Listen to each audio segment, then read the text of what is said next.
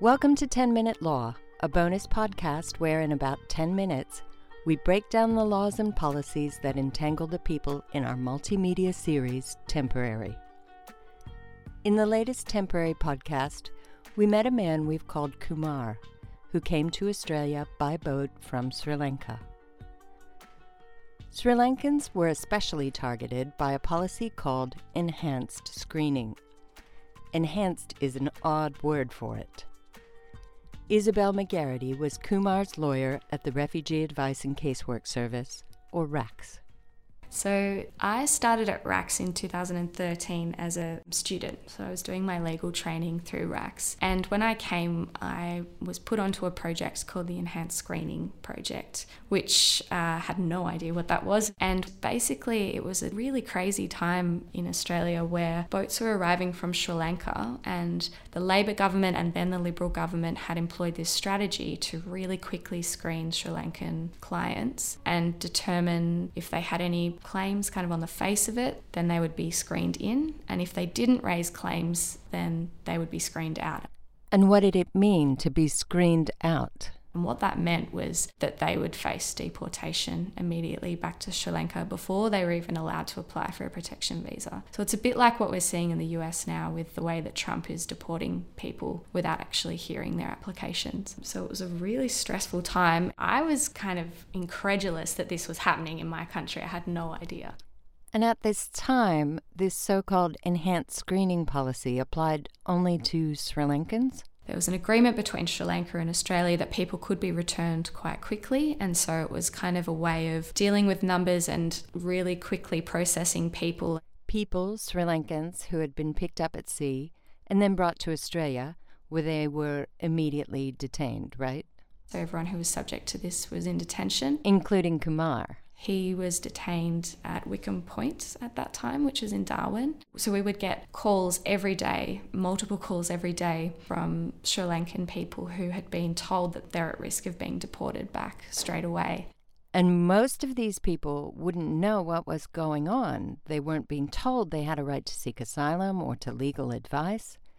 But with the help of RACS, Kumar was now screened in. And he was trying to help new asylum seekers, tell them how the policy worked. He was a real organiser inside the detention centre, and he would organise groups of both Sinhalese, which is his ethnicity, and also Tamil people who were kind of faced with this enhanced screening policy. And he'd get their names to us, their details. He set up an email address in his boat ID, which is amazing, and had his signature, and he was just such a professional, just dealing with so many distressed people while he was facing the stress of being deported himself. So at this time, everyone from Sri Lanka had to explain why they needed protection pretty much right off the boat, very quickly. Can you talk about how that affected people and their claims? There was a lot of fear during this time that claims would get back to Sri Lanka, so a lot of people didn't feel safe articulating their claims wholly. But if you didn't, then you were at risk of deportation immediately, and that was kind of justified by the government by saying, well, these people are economic migrants. Our experience of talking to people who were engaged in this process, if you can call it a process, was that they, were often really frightened about articulating why they'd left Sri Lanka. They had reasons, and those reasons were almost always politically related or related to their ethnicity. We're talking about people whose country had just finished a civil war where ethnicity played a huge role. But from your point of view as a lawyer at the time, were there other challenges? Phones would drop out. At this time as well, nobody had a mobile in detention, so it would literally be a landline calling us, and there's only so many of those phones as well, so only so many people could call us at any time. And of course, then getting an interpreter can take a while, so if you've got a time limit on that phone call, or if you've got a deportation notice, it's so time critical. So you're trying to get the reasons that somebody can't return to Sri Lanka in a really quick way, but make sure that you articulate them correctly so that you're not going to prejudice their application further down the track. So it was like a lot of really quick work and very risk fraught, I guess. Super high stakes, and yet this process, this enhanced screening, was not really spelled out in legislation. It was like crazy kind of frontier lawyering where you're just trying to get in all of these details of people and try your best to fight a system that wasn't very clear to us either, because it's not actually part of the application process. It was this very arbitrary, cloaked, secret deportation process. I think the fact that there was so little policy out there about this process and that it kind of happened outside of the assessment of a refugee's claims that made it really, really difficult to understand how we could be effective and how we could help clients who were calling us in the most dire of situations and with the utmost panic. Yes, they're panicking, and at the same time, as we heard in Kumar's episode, on Christmas Island, the calls cut off after 7 minutes.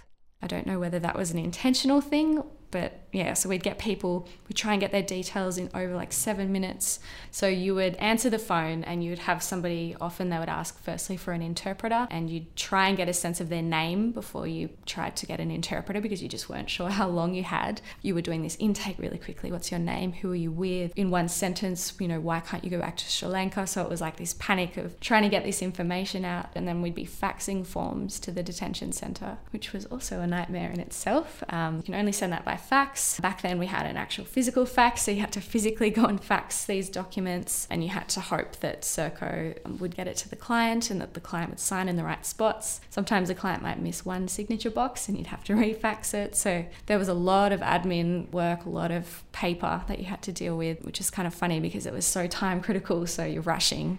Here is where I think we need to pause and remember that under the Refugee Convention that Australia signed, and in fact, in large part drafted, we cannot send someone back to a country where they are in danger.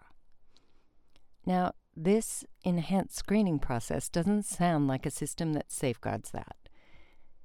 Isabel, do you think people who are genuine refugees who were in need of Australia's protection got deported as part of this? Absolutely, there would have been people deported who could have engaged Australia's protection obligations.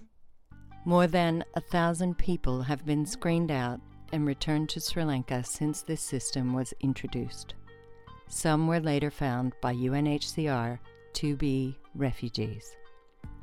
Some were reportedly arrested on arrival back in Sri Lanka. The enhanced screening process has been expanded to people from Vietnam. Thanks so much for talking to us, Isabel. 10 Minute Law is edited by Eleanor Buckley with audio support from Syra Arias. It's part of a Caldor Center multimedia project about the legacy caseload called Temporary. You can find out more at the Caldor Center website, caldorcenter.unsw.edu.au. I'm Lauren Martin. Thanks for listening.